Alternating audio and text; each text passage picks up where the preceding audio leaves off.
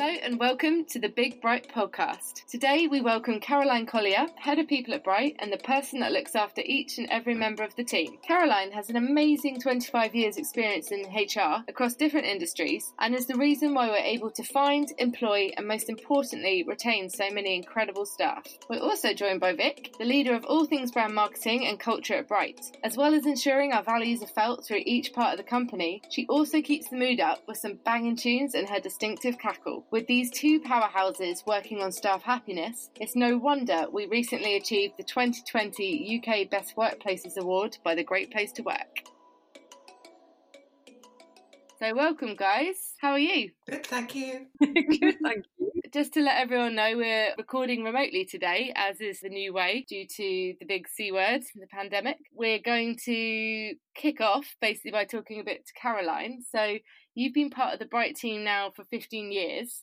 So what do you personally think is the key to happiness at work? Well, personally, I think it's the ability to be yourself. It's really lovely not to work in an environment that's not political, where you can be really open and honest about who you are, what you're feeling that day. You know, we spend so much time at work that it's really good to not have to play a part, but to actually be yourself. So that's a key part of it, I think, but also having really supportive colleagues around us, so they'll always pitch in and help at any point. Then the third part really is having some really interesting and varied work. Great. So there's a big emphasis at Bright at the moment about ensuring new starters are fully supported from the moment they're offered a job. At the moment, obviously, the reality is that companies will have perhaps offered positions to candidates in the past month and they are committed to hire, but they're having a problem, obviously, that people can't come into the office due to the government regulations. So I suppose the big topic here really is how do people onboard these hires remotely or online? And do you have any tips for online onboarding?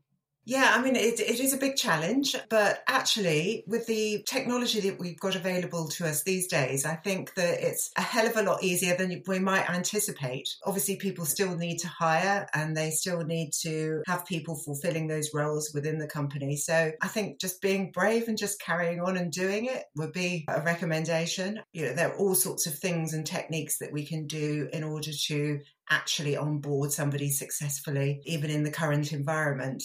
We can probably have, if you're onboarding somebody who's not particularly technical, who needs to have their laptop set up, then that can be done for them in the office or by somebody who is more technically savvy and sent to them with everything installed on which they need. The equipment, the right communication tools, all of those sorts of things can be set up for them in advance. So Vic, you're really concentrating at the moment on the company culture. So how do you manage to keep this going when you're trying to onboard somebody remotely?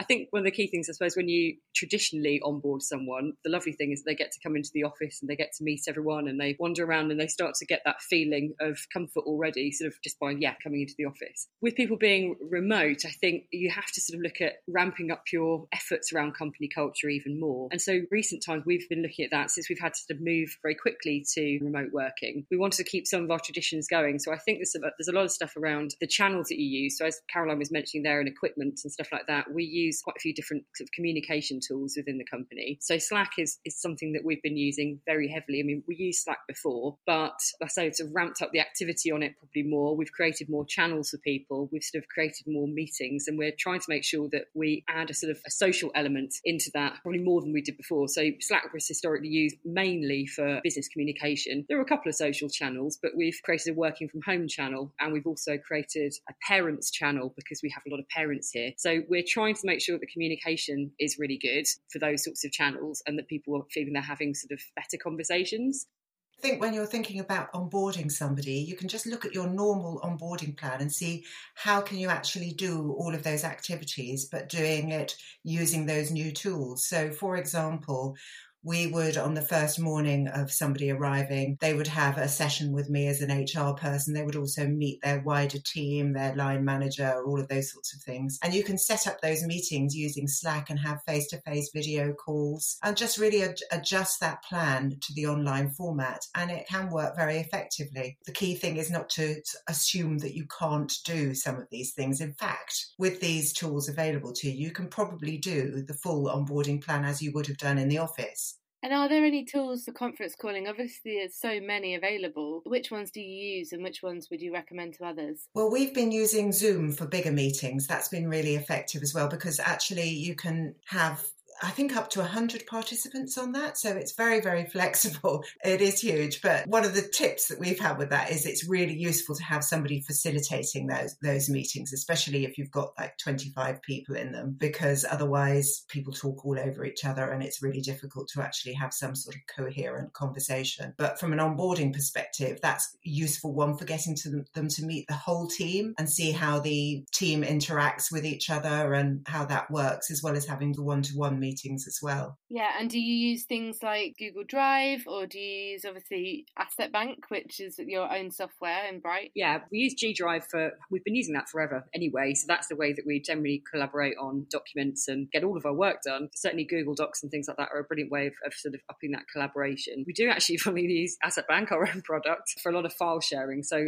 for images, it's been particularly helpful for marketing. I don't know if everyone across the company is using Asset Bank that much, but certainly for somebody who works in marketing, it's an essential way of being able to, I suppose, share our files, our brand documents, anything that we need designing with external partners, because we use a lot of freelancers to make sure that they've got either self-serve access to our files is brilliant. So it's actually quite a helpful tool. You don't really think about it until you're put into this situation and suddenly you realise that you need people to be able to access things online rather than being necessarily connected to like a network drive. Yeah, it's a really, really helpful tool. I think that so many companies now are going to realise the huge importance of having the setup. So I think, like a network drive just isn't going to work and if you're out of the office. So it will be interesting to see what happens, and we'll obviously talk a bit more about that later in the podcast. So our next question, I suppose let's direct this to Caroline at first, because you are the queen of retaining staff and you've worked obviously at Bright for 15 years yourself, and the average amount of time your staff will work at the company is about 4.6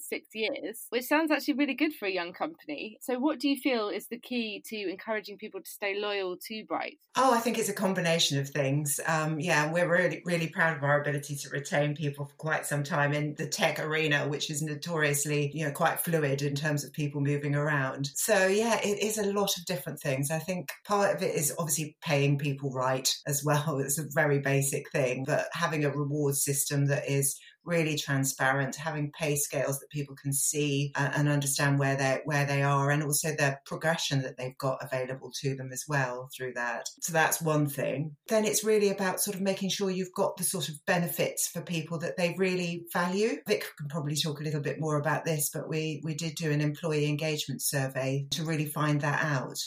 Yeah, I know we've done surveys before, but I think this is quite a key one. It was the first one that I'd certainly run, and it was quite an in-depth survey. I don't know if there was any hesitation, I think Caroline might be able to say, but about running a survey that asked quite a lot of quite deep or searching questions, really, about how people genuinely felt about working at Bright. But I feel like when we came out the other side of the survey and we reviewed the results, everyone had been really honest, and we found that we could actually group the feedback quite well into sort of pockets. So it helped us then look at our benefits and see where people were crying out for something, or if people were actually incredibly satisfied with what we were currently offering. It was quite interesting when you talked about the offering people gyms, but actually people wanted different things. Exactly. So one of the things that people were asking for was gym membership, essentially. I had a look at that and I thought, okay, we've got gym membership on here. People were asking for us a variety of things, but gym did come up quite a lot. So I did a bit of research and looked into different gym packages. But then I thought, well, actually, I'm not somebody that goes to the gym, but I might want, I want to be able to take advantage of a benefit as well. And I asked a few other people. It turned out that actually what people were really crying out for was some kind of more of a wellness benefit, where we could maybe give them a contribution towards their gym membership if they wanted to go to the gym, but then somebody might do a class like a Pilates class or want a massage or something like that. So we ended up coming up with a wellness contribution as a sort of the solution. And actually, it went down really, really well, and people are taking advantage of it. So we offer, I believe it's £15 a month as a contribution to anybody that wants to take up a wellness activity. Turns out getting my nails done isn't part of that. People can go and get a massage if they want. They can go to a class. It covers a lot of activities. So we've outlined those as part of a policy. And again, if people do want to take advantage of it by having us contribute towards their gym membership, we just need to see evidence that they've got a gym membership subscription, I suppose. So yeah, that's what actually worked out really well. We take quite a lot of time, Caroline and I, to look at benefits benefits, and we try and do that, I think, now as an annual thing. But yes, I think certainly doing a survey like that and actually listening to your staff and listening to what they really want, or actually sort of listening to what they want and then trying to think creatively maybe how you can supply them with what they want is quite a fun part of our job. It's good because you're not just sort of putting a blanket kind of benefit across that you hope hits the mark. You're actually really looking at what each individual wants and making it as adaptable as possible to different people's needs, really. It's just informed our thinking for the other benefits that we offer people. So instead of doing a health insurance policy, for example, we thought about why do people actually want or think they want this sort of benefit? What do they need it for? And actually, for a lot of people, it's about if they do have a health problem, about the security that they can get that sorted out quickly because they know it might have an effect on their ability to earn their salary. So thinking more creatively around that, we came up with a group income protection scheme. So if somebody's off on a long-term illness, this insurance scheme it makes sure that we can pay up to 80% of their salary for up to 5 years in the event of an illness. And this is very fair, obviously, because it's available to everybody and actually is not as expensive as you might think it's going to be. So it's a very, very cost effective from the company point of view, but also very beneficial from the individual's point of view as well. Absolutely. We chatted before about a topic that's obviously on the forefront of everyone's minds, which is mental health. But I think at the moment, whilst everybody's on lockdown and working remotely and estranged from their colleagues, in person, it's even more important to talk about how you cope with mental health first aid. So can you tell us a bit about what you've put in for that? Yeah, a little while ago, we were contacted by St John's Ambulance about a mental health first aid course. So I'm a first aider anyway for all the physical stuff, but people don't really always think about the mental side of things. So yeah, I thought it would be a really good idea for us to go on a mental health first aid course. I asked Caroline if she'd like to join and she was really keen. And I also invited one of our directors, Martin, to join us on the course as well, because we felt that it was an important thing to show the company that, we do take it really, really seriously. It was a 2-day course and it was brilliant, actually. I feel like we all learned quite a lot. And the first aid course, to be really clear, is, we're not there to fix the problem. The course really is there to heighten your awareness of mental health issues, but also to sort of help give you the tools to be able to deal with a situation. So, as I say, we're not there to fix a situation, but we're there to listen and to direct people to the right areas of support for them. I thought it was a really brilliant thing to do, and I would urge, if you have anyone in the company that would be interested in doing it, I would definitely suggest it's a great thing to do. It just definitely makes you feel a bit more equipped, and I just think it's an important thing. Yeah, one of the really helpful things about that from an HR perspective was knowing when you were getting into a conversation where you might be overstepping the mark in terms of offering support. So when to pull back and say, actually, I think you need to go and seek some help about this, and here's some suggestions for where you could go, rather than trying to fix it yourself and potentially causing more harm than good. So it was really reassuring from that point of view. That's brilliant. And I think it's setting a brilliant example and also just shining a light onto maybe a service that a lot of companies didn't realise was available to them. So I think that's great. And I guess the next thing that you're doing, which maybe isn't as sexy as a reward system or a wellbeing contribution, pensions. Tell us about pensions, Caroline.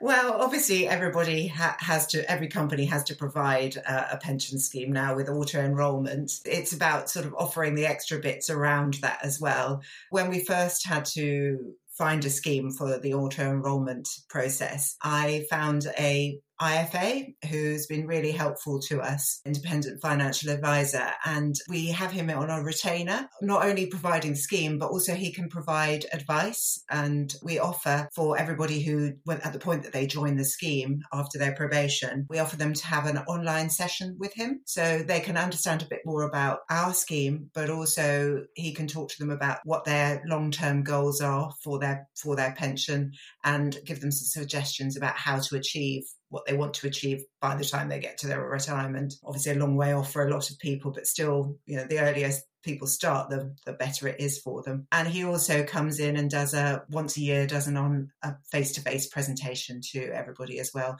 updating them on the fund performance and any topical subjects that he think might be useful for them. I love Dan the pension man. I think it's a really great thing. I'll be honest, when I joined the company, no one had ever spoken to me about pensions before. And admittedly, you're right, it isn't the sexiest subject at all, but he does bring a sort of quite a lot of humour to the presentation as well. I think the other thing as well is it's really nice and reassuring as an employee to know that there is potentially some independent financial advice there, because it's not something you always really want to think about or talk about, sort of pension-wise or money. Not everyone likes talking about that sort of stuff. Having him available to us, I think, is a really positive thing. Although he does make me feel terrible about myself every time he does come in, because I work out that I spend too much on going out and having a good time and not enough saving for, I would know, the rainy day in the future, I suppose. It may well be here, Vic. It may well be.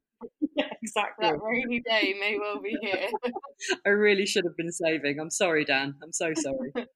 Well, I'd just like to say a big shout out to Dan, because I feel like he's single-handedly making pensions fun. Another tricky subject, actually, really, is feedback and how you give feedback. So how do you tackle that as like an HR and company culture team? How do you ensure that feedback is given respectfully and positively? Well, we do focus on it a lot. We talk about it a fair amount and explain to people, or hopefully encourage people to see feedback as a kind of gift, really. You're giving feedback to people because you care about them doing a good job and want to help them to be better, and therefore, you know, it's a sign of respect for them and trust in their ability to do their job that you are taking the time to give that feedback. And practically how we encourage people to do that is everybody has a monthly one-to-one, and also we have done training courses and things like that for people, all based around the idea of giving timely feedback. How do you do the kind of exit interviews with that sort of feedback? Yeah, so anytime a person does leave, then we do a formal exit interview, and I've got a template for it. I gather information from them about what they've enjoyed about their job, what they haven't enjoyed, and ask them specifically for recommendations of what they think we could do to improve our approach, but in terms of culture,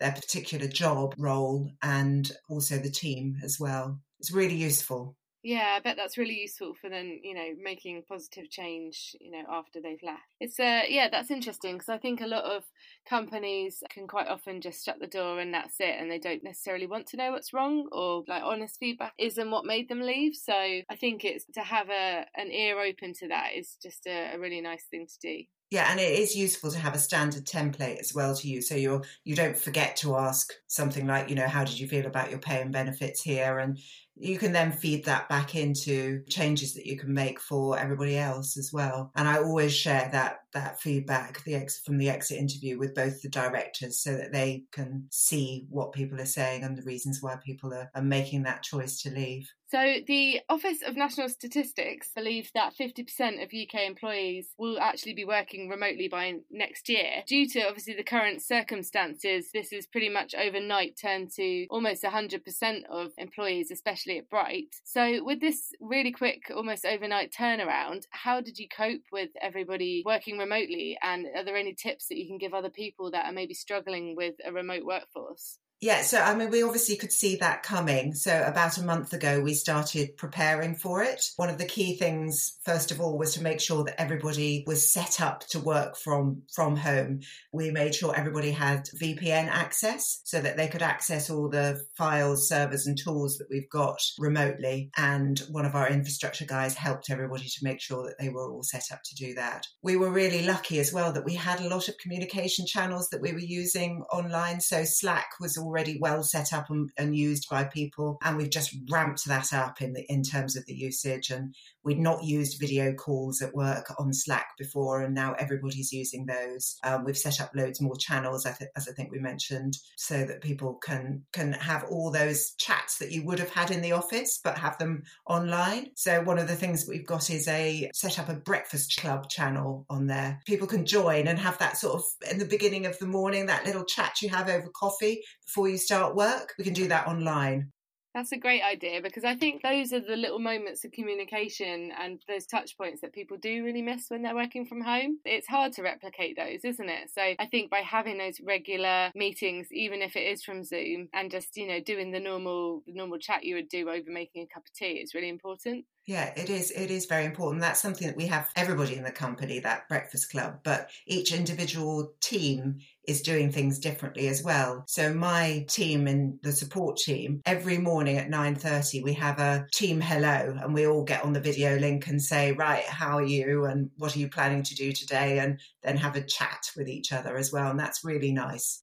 I'm actually really amazed and impressed about how easily everyone has just sort of slipped into working in this way. I think it's so good as well, because I think we had that trust beforehand with people working from home. It's never really been an issue. And I think the other thing as well, in terms of the other meetings that Caroline was mentioning there, we've got the breakfast chat. We're sort of quite well known here for having a 4:00 stand-ups on a Friday. So every Friday we normally stop for drinks. The beer fridge opens and everybody gets a drink, and we talk about what's gone on in the week. And we're continuing that. So I think that was last week was our first real trial of doing it online. So there were lots of, they're not really virtual beers, are they? They're actual beers. But anyway, we managed to sort of have drinks at 4:00. There was one massive sort of company meeting using Zoom. And then we'd also, as part of that during the week, we decided it was sort of your job to send in a photo of sort of summing up your week to show at the 4:00 drinks. So we're trying to inject some fun and some humour into it as we go, because it is a difficult situation. And I think without humour, I think no one's really going to fare very well. So we try and bring humour and some fun where we can. So there were some really interesting pictures that people were sending in. We ran a bit of a competition for it. One of the ones that won was Ali, one of our developers. He'd set up, I think, a dining room table with a balloon opposite him with a face on it, saying that this is basically week one of isolation was going well. Quite a funny one. So yeah, I might actually maybe add some of those to our blog. Because there's a kind of a feeling that in terms of crisis, or you know people feeling quite worried, that a sense of normality and a sense of routine is really important. So just keeping those moments like the 4:00 drinks probably, and that ends your week as well. That's how you end your week in the office. So there's no reason why you shouldn't end your week, remotely as well. Absolutely. And that point about routine is really important, actually. So we've kept all those regular meetings that we were having in the office. And we're still doing them. We're just doing them online instead. So it's keeping as much the same as it was before, and just saying, right, okay, let's use technology to adapt to this situation. And so far it's worked really, really well. So do you think that this will make it easier, going forward when everyone is able to return to work? Do you think that perhaps other companies who weren't so keen on remote working might actually see that it is possible, and this could be an actual positive change? I think so, because I think they will have proved the point that actually you can trust people, that people will work well and achieve their outputs from home. There is no question that people will do their 7.5 hours. There's no skiving going on. And in fact, actually, it's been more of a problem to make sure that people don't overwork, actually. Oh, that's interesting, because they've got their laptops at home and they can check emails, which they normally don't do at Bright, do they? That's right. And also because one of the things that we've said in this situation is, you don't have to do 9 to 5. We've always been very flexible about that, but we've extended that even further. So, there are people who maybe want to look after kids during the day because the kids are not in school, who are therefore shifting some of their hours later into the evening. So there's people who are working at all times, really. So you want to make sure that people aren't just nipping onto the computer after dinner all the time and doing more than they should be doing. Also, another way I've been sort of looking at it with my team is around project-based work. So, I mean, essentially, we sort of measure things in output. I think if people are achieving their targets and the goals, obviously we trust them, as Caroline was saying, we trust them to work their hours however they need to manage that time. In marketing, we've been doing a lot of stuff on sort of project-based. So, what do we need to achieve that week? We work as hard as we can to sort of get that done. But again, being mindful about people's working hours. But again, yeah, we've just been looking at sort of project tasks, because I feel like certainly when we're not all together, it does help people sort of focus that they've got they've got a small project to work on and they're going to work on that, and then they feel a real sense of satisfaction. Yeah, and I feel like that's working quite well for us. Right, so we're coming to the end of the podcast now, unfortunately. Caroline, can you just give us your top tips for onboarding people remotely, if there's any HR managers out there looking for some help? Sure. I mean, I think the main tip would be look at your normal onboarding plan and don't assume that you can't do it. Just adjust it to an online format. We've got all the tools out there, and the vast majority you can just get on and do. But in terms of sort of other hints, I think make sure that people have got the right communication tools set up for them. Be really aware of the company culture and the importance of helping people to understand that in an online format.